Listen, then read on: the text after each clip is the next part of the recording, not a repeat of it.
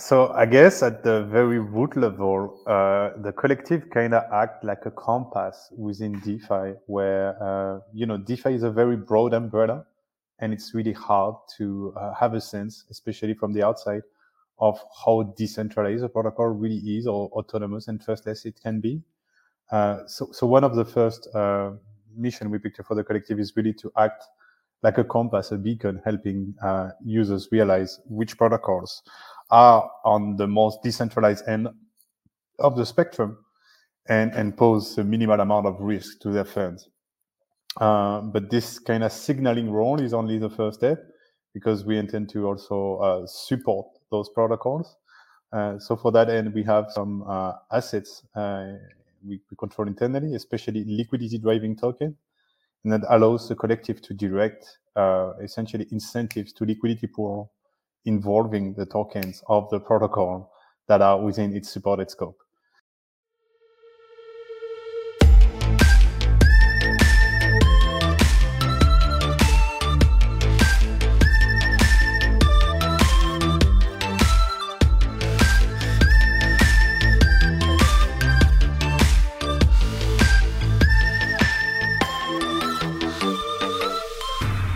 Welcome to the Deus Ex DAO podcast. Hi, and welcome to the Deus Ex DAO podcast. Today, we've got a returning guest joining us, Token Bryce. How are you going? Hi, thanks for having me. I'm sure that the listeners are mostly aware of your time at Liquidity, but can you please give us an overview of what your role sort of progressed from at Liquidity? And that will probably be a good segue into what we want to talk about today. Yeah, for sure. So I started at Liquidity about 18 months ago, and I was hired on head of growth role for chicken bonds, which were unreleased, and it was about 6 months before the release of the chicken bonds. So essentially, in a bit of, I started preparing the launch strategy for chicken bonds and figuring out the marketing plans. But as I was doing that, I realized there were a lot of opportunity on the Liquidity protocol itself that were underserved. So I started allocating some time to do that. And, I'm one of the first ones getting LUSD added on Avi, first as borrowable asset, and now we have a collateral status. And other things related to liquidity management, essentially on LUSD, and to a lower extent LQTY. So over time, my role kind of shifted onto those missions as we had more people joining for marketing. And it just made more sense, to work on densifying that ecosystem on LUSD and LQTY. It was a bit of a underserved angle of the protocol before I joined. Yeah, cool. And I think you and I have spoken about this before. Basically, the key infrastructure is obviously Aave, and Aave integration is like the sort of tick of approval, I guess, that you have some sort of like legitimacy as a project. So obviously, we're all big fans of Liquidity and LUSD. But I guess sort of transitioning to what we're chatting about today, obviously, Liquidity being an immutable DeFi protocol that doesn't have like massive VC backing and a team that's like, I don't know, speculation and sort of all these things that you can do through like immutable protocols that we've sort of come to see enter DeFi. What did you notice was like underserved and one of the struggles, I guess, with immutable protocols that they had to face and that you had to face when you were trying to sort of get LUSD to where you have got it? Yeah. I mean, I guess the biggest disappointment was realizing that it's going to sound a bit naive now, but essentially there is no free lunch for immutability. I don't know how to put it any other way, I would have been expecting other protocols to kind of value this and give a bit of a premium in how they treat LUSD, be it that they spontaneously consider adding LUSD within their procedures without us having to like completely lead the charge on it and make sure it's an option being voiced out to their governance. So that was like the bit of the disappointment, I guess, is all major protocol, Avi included, they will focus on what brings them utilization essentially, and that's mostly centralized stable coins or other things like that. So yeah, that was a bit of a hurdle to overcome, and I guess this is what led to this idea of the DeFi collective, because this is essentially what we were expecting to find for liquidity, what I was expecting to find for liquidity, and I did not find, now being made available to more immutable, resilient protocols. Yeah, cool. So you're taking your learnings, I guess, of and the struggles of working with a immutable DeFi protocol that maybe doesn't have the resources that others may have, and trying to bring that to everyone else. So I guess that's a good segue now into the mission statement of the collective. So I know you've been on a few podcasts already, but if you don't mind sort of explaining what the DeFi collective is and what the collective aims to achieve, yeah, that would be great. Yeah, so I guess at the very root level, the collective kind of act like a compass within DeFi, where DeFi is a very broad umbrella, and it's really hard to have a sense, especially from the outside, of how decentralized a protocol really is, or autonomous and trustless it can be. So one of the first mission we picture for the collective is really to act like a compass, a beacon, helping users realize which protocols are on the most decentralized end of the spectrum and pose a minimal amount of risk to their funds. But this kind of signaling role is only the first step, because we intend to also support those protocols. So for that end, we have some assets we control internally, especially liquidity driving token, and that allows the collective to direct essentially incentives to liquidity pool involving the tokens of the protocol that are within its supported scope. So that's one of the activity we can do for projects we support. But yeah, there are also a few other polls we can go through, but mostly around governance activities and advising, in a way, those projects with topics like related to tokenomics, legal even, and liquidity strategies. Yeah, cool. And I guess there's like a very underserved and a misunderstood area of the market, especially liquidity management. You've sort of become like the face of that, I suppose, within Ethereum DeFi, I guess. And I think it is something that is like massively misunderstood and maybe underappreciated by these protocols. So Definitely. if there is someone that realizes that maybe they're not able to handle this internally, is it something that they can reach out to the collective, or are you a little bit more picky with who you work with, or sort of how do you select who you work with? Yeah, so we have those guidelines that I was referring to. We're working on sharing more public documentation about it. There should be a blog post actually coming today to kind of give more context on the challenge that it is to establish those guidelines, essentially, because it's really hard to find a criteria that would work for every single type of protocol. But so the guidelines act as kind of the first layer to determine which protocol we support or not, we work with. But then in the early stage of the collective, so currently, we also essentially factoring in the impact we can have on those protocols as a way to prioritize.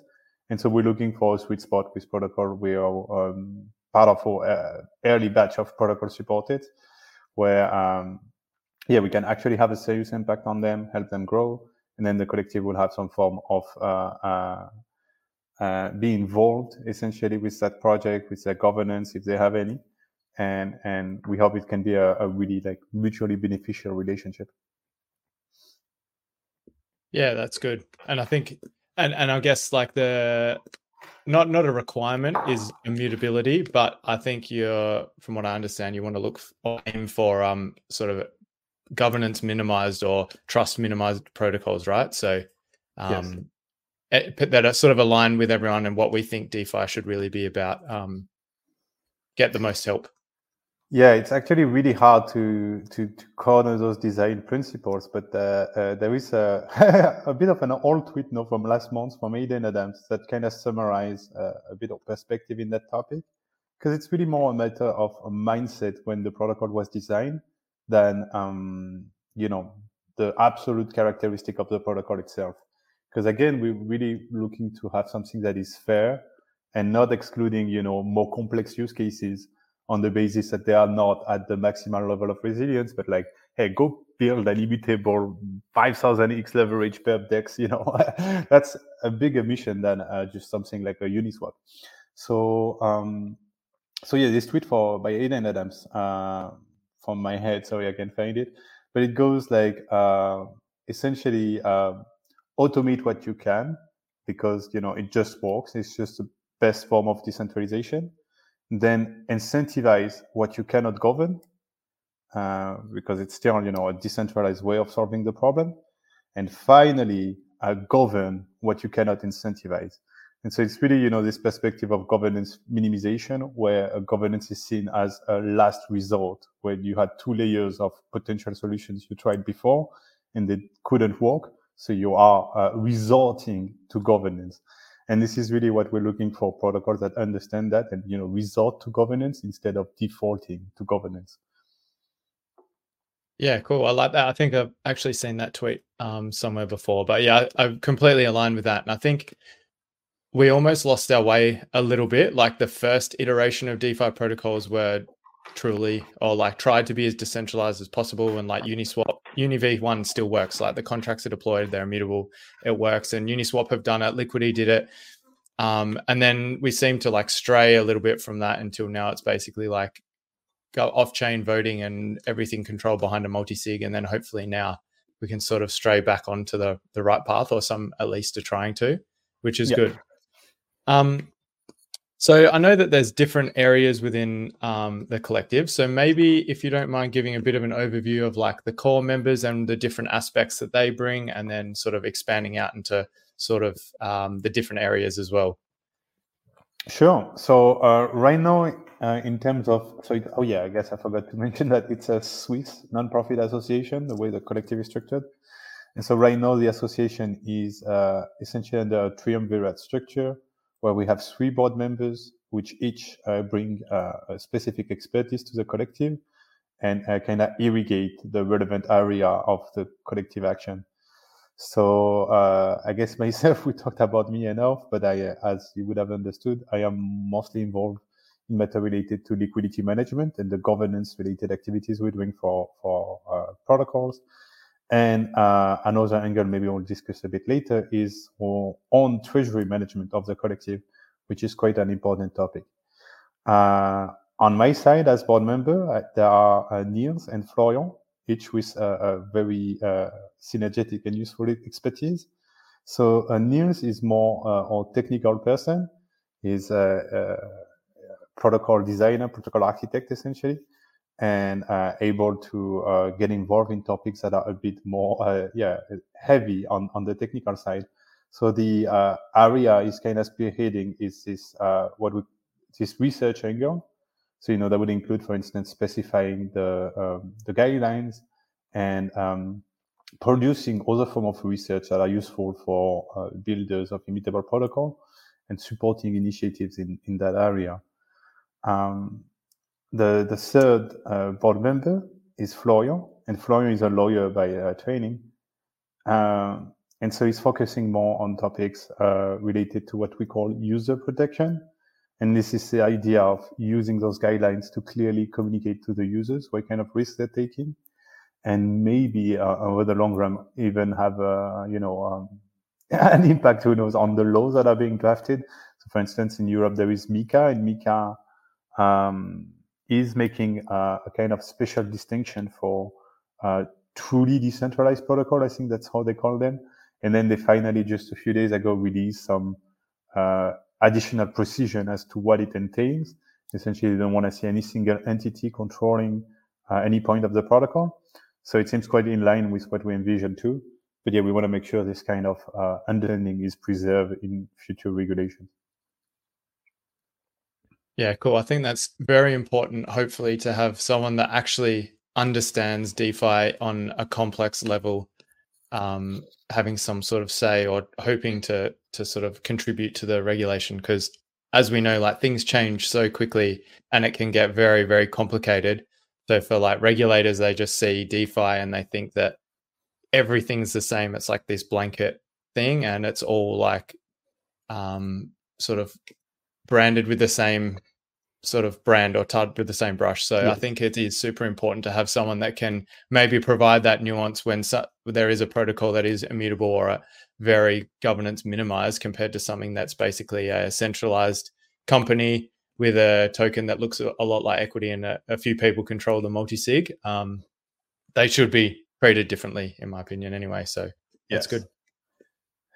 Yeah.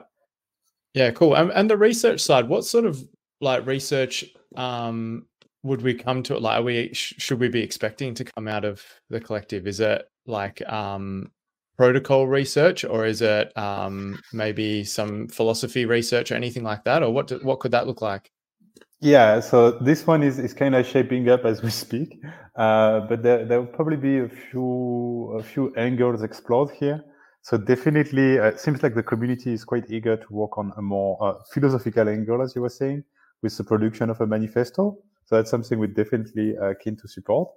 On what the board is working on, it's more essentially research that would help builders of potentially immutable or resilience maximized protocols to want to do it easier or to do it with more guidance. So one of the things, for instance, we are considering, we have limited resources, but probably produce it at some point because it's just too needed, is a kind of overview of the best practices when it comes to decentralizing your front end. So like all the solutions that are now available to host a website, in a more decentralized fashion, IPFS, Internet Computer, and so on.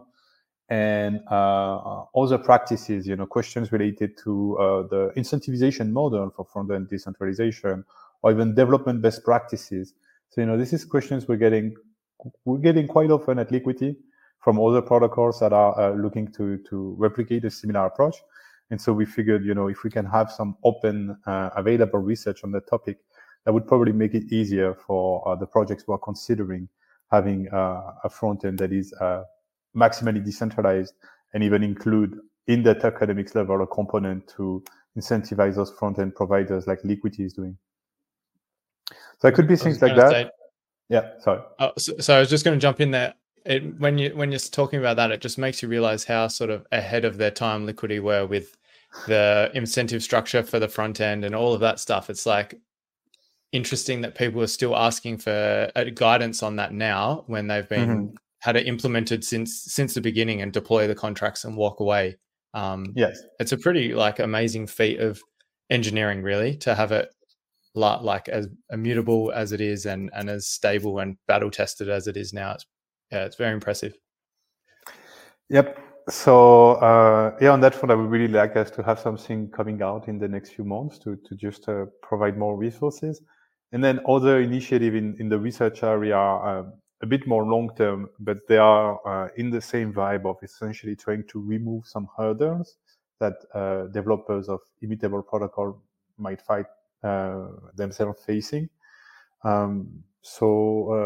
Another long-term one is this question of agent-based modeling for essentially economic research on immutable protocol. And here, it's to keep it a short story, it's a kind of modelization that you do mostly for immutable protocols because it's like extensive economic modelization. And so regular protocols, to kind of cut on audit costs, they tend to not do these kind of things because it is quite resource intensive, and they can always adjust their economic parameters right after the launch. But immutable protocols, they don't have these options. They cannot double their fees 1 week after the launch because, oh, sorry guys, we made a mistake. We didn't realize we were going to use the protocol like that. So they have to plan for this in advance. And the way they do it is with these kinds of local simulations that are agent-based modeling, very extensive ones. And so, long story short, they require expertise that is not broadly available, even if you have the budget for it. So here we're thinking at what we can do to help maybe a specialized service in that area emerge, or maybe through resources to make some best practices available on building an agent-based modeling solution. So, anything really that can make it easier, make it less effort to ship a code with resilience in mind. Yeah, wow. Yeah, it is extremely important. And I suppose that is one of the reasons, I would say one of the reasons why a lot of people ship code that is like has a lot of different parameters that can change. And like we've seen things ship recently that have had massive fluctuations in the interest rates and all of these sorts of things as well. So I think it is like a shortcut that some people take, but it is super expensive as well and difficult, like you said, difficult to get hold of people that are capable of actually running these models extensively enough that you can ship something immutable from that. And this is like, I think, a good example of where you see this, what I was trying to tell you before about, like, the philosophical dimension on how to build a protocol. Because to take a more concrete example, for instance, the question of interest rate on a lending protocol. You can have, so on liquidity, it's the borrowing costs are set. And you just have this base fee that modulate based on essentially what happened on LUSD recently. There was a lot of redemptions or a lot of meeting. It might go up temporarily to kind of act as a buffer. But you have forks of liquidity that are having governance and can modify this parameter. But now what's interesting is within the fork, we've seen two different kinds of behaviors. Just this week, we had two forks that raised the interest rate, but the way they did it is quite different. So sorry for Prisma. I don't know if it's up yet, but they're voting on it, and the vote is consensual for all the reasons we can go into, but the vote is going to go through. But the thing is, they're raising interest rate also retroactively, so affecting people who already have a position. And that was interesting, because just a few weeks before, another fork, Gravita, also raised its initiation fee then. But essentially, since it's an initiation fee, it's only paid at the inception of the position. So people who already opened the position, they paid their previous 0.5%, and they're fine, or 1%. I don't know exactly what it is for them. And only the new users will pay that increased fee. So, in terms of philosophical alignment, let's say, both have a governance that can modify the fees. But in the Gravitas side, I'm not picking winner here, it's just an example. I feel like it's been done in a way that is more, mindful of the long-term consequences and of the user base, of the idea that those users, if they come on a liquidity fork, they expect a sense of stability in the borrowing conditions, even if they know that governance can change it. It's not something that should be varying every couple of days and very rapidly, and affecting them retroactively. So I thought that was interesting to see. Even with like mutable governance, you can have different practices that really shows a bit more about the long-term perspective on the protocol. Yeah, for sure. And I think that's something that maybe gets taken for granted by the average person is if you do go to liquidity, that it can never change. Like your costs are set, them up front, and that will be it. So it's interesting to hear that people, or one of the forks has retroactively changed it. So then are we really gaining anything from traditional finance if the rules can just change at any time? Yes, exactly. I don't think so.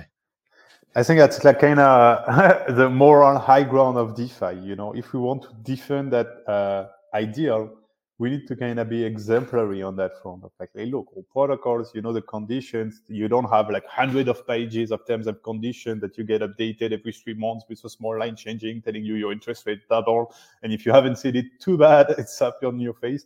We can do much better than that, and we should really try to uphold that standard, even at an ethical level at the end of the day, because it goes beyond, again, the pure technical specification.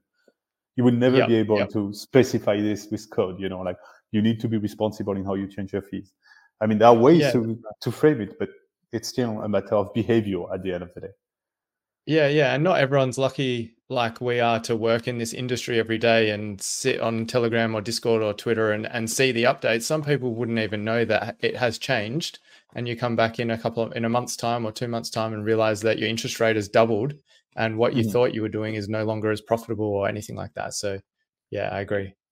And so we touched on the board members, but maybe contributors for DeFi. And if anyone listening is wanting to contribute, how is it possible, and how do you go about that? Yeah, so we're trying to really have something as open and accessible as possible. It's an association at the end of the day. So on top of the boards, we already have contributors. Right now, we're mostly focusing on the treasury management.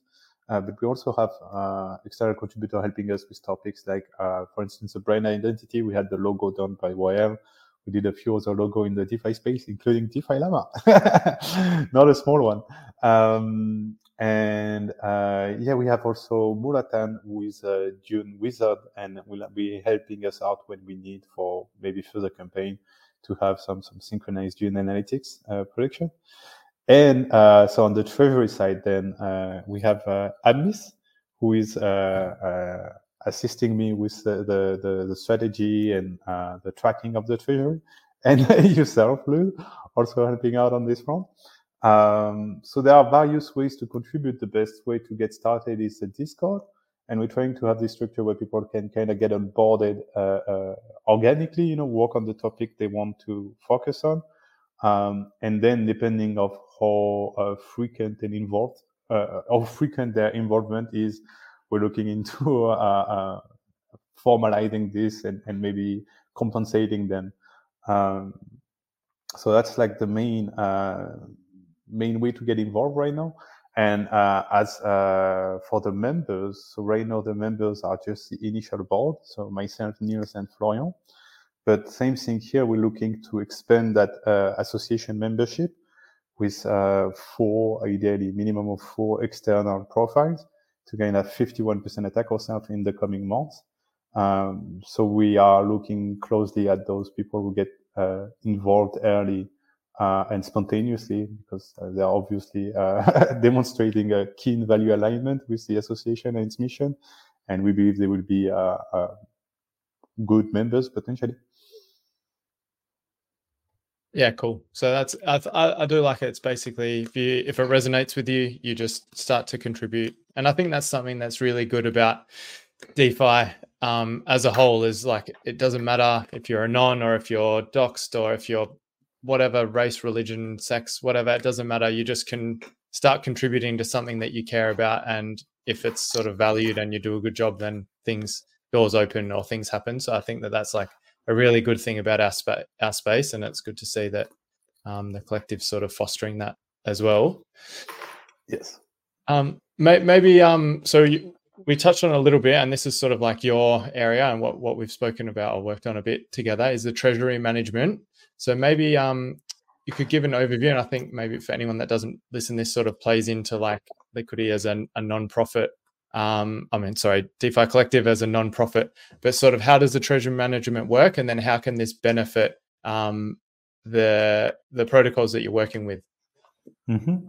So yeah, the DeFi Collective has received some form of initial funding thanks to donations from projects that are sympathetic to the cause, and some loans. And most of the assets that are on are what we call liquidity driving tokens. So the like of VCRV or others, they allow the collective to direct various kind of incentives on 6 layers to the pair of its choosing. And this is the main one of the main angles we see for supporting the protocols that are part of our guidelines. So we're essentially able to attract liquidity on their pair. We started with LUSD on some stable pairs, as well as boxes, and we're going to be kind of expanding the coverage as we go. Now, the good news is this activity is actually profitable. It generates a revenue in terms of trading fees and potential bribes collected, as well as the fees and the incentive collected on liquidity providing positions. And so the collective is able to gather a weekly revenue through its harvest. And the perspective here is first allows the collective to be self-sufficient, because it's able to generate more revenues than its cost since pretty much its inception. So the contributors are paid from revenues derived from this activity. But there is also a surplus. And this surplus enables collective to essentially accumulate some core assets that can then be used to directly provide liquidity in the protocols. So no magic here. Long term, we're looking mostly at accumulating ETH and stablecoins to use them in various protocols. So maybe mint some box ETH, for instance, on Cat in the Box, or mint LUSD from Liquidity, and so on. Yeah, cool. And is this just confined to mainnet or across various layer 2s as well? No, yeah, we're already active on Arbitrum, Optimism, Polygon POS, Base, and Polygon ZKVM. And there might be more coming as they are, if they become relevant to the collective. So it's really the idea of working on layer 2s very intensively too. Actually, right now, most of the revenue is coming from layer 2s. This is also where we have the bulk of the liquidity driving capabilities. So it's highly correlated. Yep. Yeah. Okay, cool. So yeah, if anyone's building on a layer 2, there may be some liquidity driving happening on those chains as well.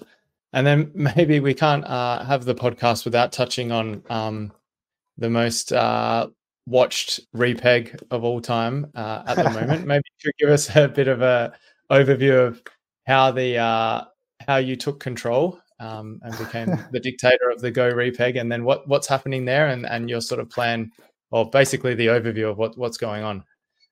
Yes, for sure. So indeed, the collective kind of got involved with the Go Liquidity Committee through myself, where I've been member of the committee since it started about 2 weeks ago. And there were a few initiatives being led, but I guess the main downside there was that everybody was kind of leading their own idea, and some of them were conflicting with one another.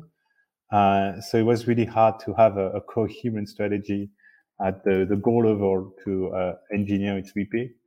So I offered to to assume a benevolent and temporary 1 month dictatorship of the collective of the liquidity committee. Sorry, to try to synchronize that strategy to repeg Go and have something coordinated. So the way it works is we're using biased liquidity providing essentially as a way to support Go's price. So the liquidity committee is deploying incentives on pairs that are essentially heavier in the pairing assets, so be it USDC or USD, for instance. And this generates a buying pressure on the Go stablecoin to push it progressively towards a higher price. Now, it's not it's not always that easy because there is there is movement on Go, you know. So like right now, for instance, we had a good start for this new strategy, and we were able to gain almost a 4 cents. And since then, there's been a lot of Go minted that were sold and pushed us back half a cent in price. So yeah, it's a bit of an ambitious challenge. The target is 0.985 by November 30, so in 24 days. And it's roughly 2 cents north of where we are right now. So that's a challenge. But we're launching a new initiative today. We're diversifying the pairing. So far we were doing it only on Go USDC on Maverick. And now there's going to be 2 concomitant set of pools with Go LUSD and Go USDC. So that should help create additional pressure. And yeah, I don't know. No, it doesn't go live because right after this, actually, I have to launch those pools. There could be good opportunities for liquidity providers. But even whenever this airs, they will have options on Maverick. Just look for the Go boosted pools, and yeah, there are ways to contribute to the repegging and earn a nice yield in the process.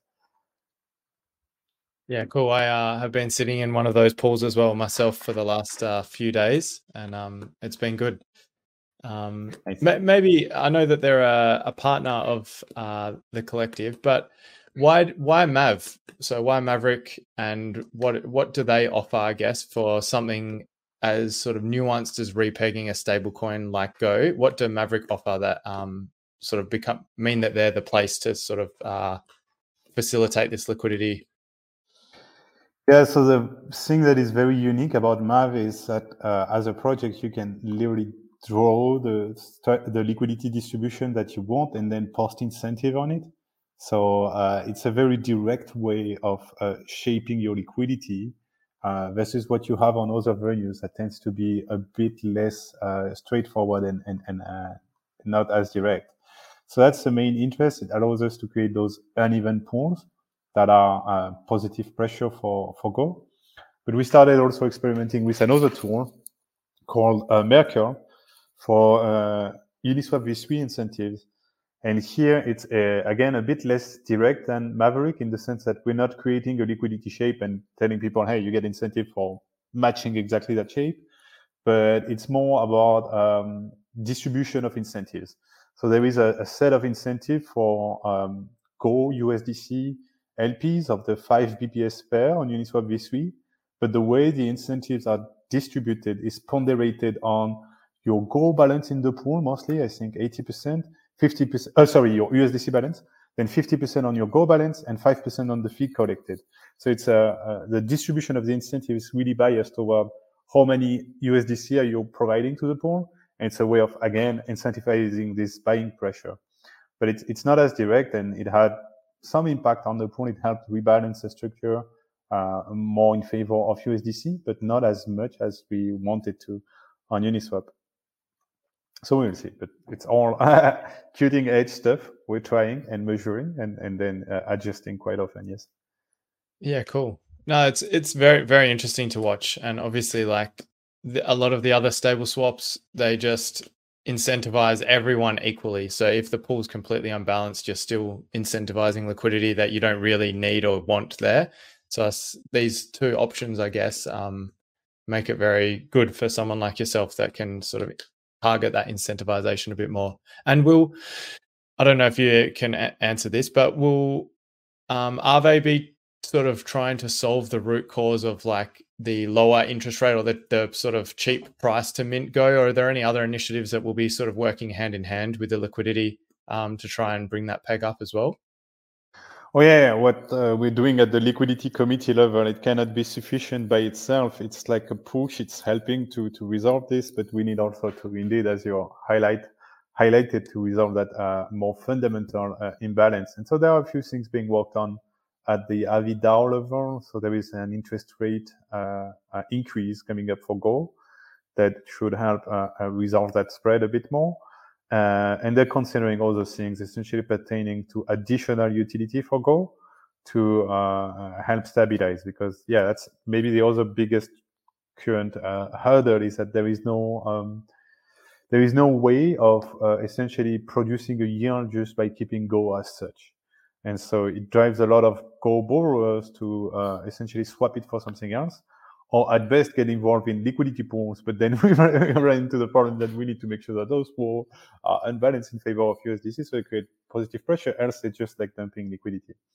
So it's a bit of a conundrum we're at right now, but everything is kind of converging to have a reversal, I hope, on the Go price shortly. Yeah, cool. Well, in the meantime, some of us that are doing it can get paid in Go to sit in USDC and do our bit for the mission as well, which is good. So I guess I don't really have much else to cover here. Maybe if there was any other partnerships that you could highlight coming up for the collective, is there anyone that you can talk about that you're working with? I guess we can put some other under the spotlight. So we've been doing a few things with LUSD and Liquidity too. And that's kind of where the initial experience of that repeg situation came from. So it's really cool to be able to, sidestep some skills we developed for one project to help another. And it seems like this angle actually, depending on how successful we can be, is receiving a keen amount of interest from other projects, being liquid staking derivative tokens or other stable coins. So that's something we might be we might become quite known for. So there are a few projects that are not live yet, but we're looking into helping them on those topics from start. Something like a Diet stablecoin, for instance, or the Diva e-staking derivative token, Divis. Yeah, cool. So it doesn't have to just be stable coins. Any pegged assets are sort of like the wheelhouse of the collective. Yes. Yeah, cool. All right. Well, I think from my side, that's all for today. So if there was anything else you wanted to cover, or maybe where can everyone find you on the collective and get in touch if they want to get involved? Yes, so if you are interested with the collective missions, do join the Discord. This is where things happen. This is where you can get involved on various topics and even share your suggestions as to what you would want the collective to see doing. As I was telling you the story of this manifesto, is really like not something we had in scope already, but just community members popping on the Discord and being like, hey, I would see a manifesto for this. Let's write it. And then working on it. So this is definitely the kind of attitude, behavior we like to see, and yeah, definitely support.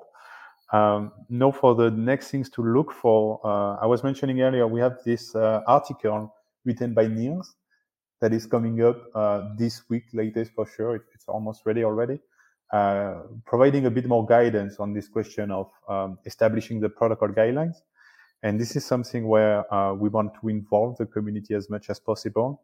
So really looking, to establish some kind of minimal document that could serve as a basis for discussion for the community to together iterate on, more than, projecting something. Here are the guidelines, guys, let's go, we roll with it. Because we understand that it cannot be consensual. Even, with this community driven approach, there will probably be people that are pissed by those guidelines because their protocol don't fit in. So we really want to hedge for that as much as possible and make sure we hear from everybody so that, they are as fair as they can be. Yeah, cool. Excellent. No, that's good. I think one thing, as someone that is in the Discord, it's very high signal, low noise, which is good. There's not too much chat in there and you don't have to catch up on a million messages every day. So when something is said, it's usually of good value, and it's something that you can just leave your notifications on for and check in every day and catch up. So that's something that I enjoy about it as well. So yeah, thank you very much for coming on. Thank you for hosting me. And yeah, see you around on the Discord. See you soon. Thank you. Thanks for tuning in to the Deus Ex DAO podcast, a place where some of the most progressive and innovative builders, thought leaders, and traders in the crypto space come together to discuss all areas of the crypto industry. Whether you're into DeFi, Layer 1s, Layer 2s, NFTs, or anything in between, we've got you covered. And as a reminder, nothing said on this podcast should be construed as financial advice or as a solicitation to buy or sell any digital asset or security. The comments, views, and opinions expressed by the hosts or guests on the podcast are their own. As always, you'll need to do your own research.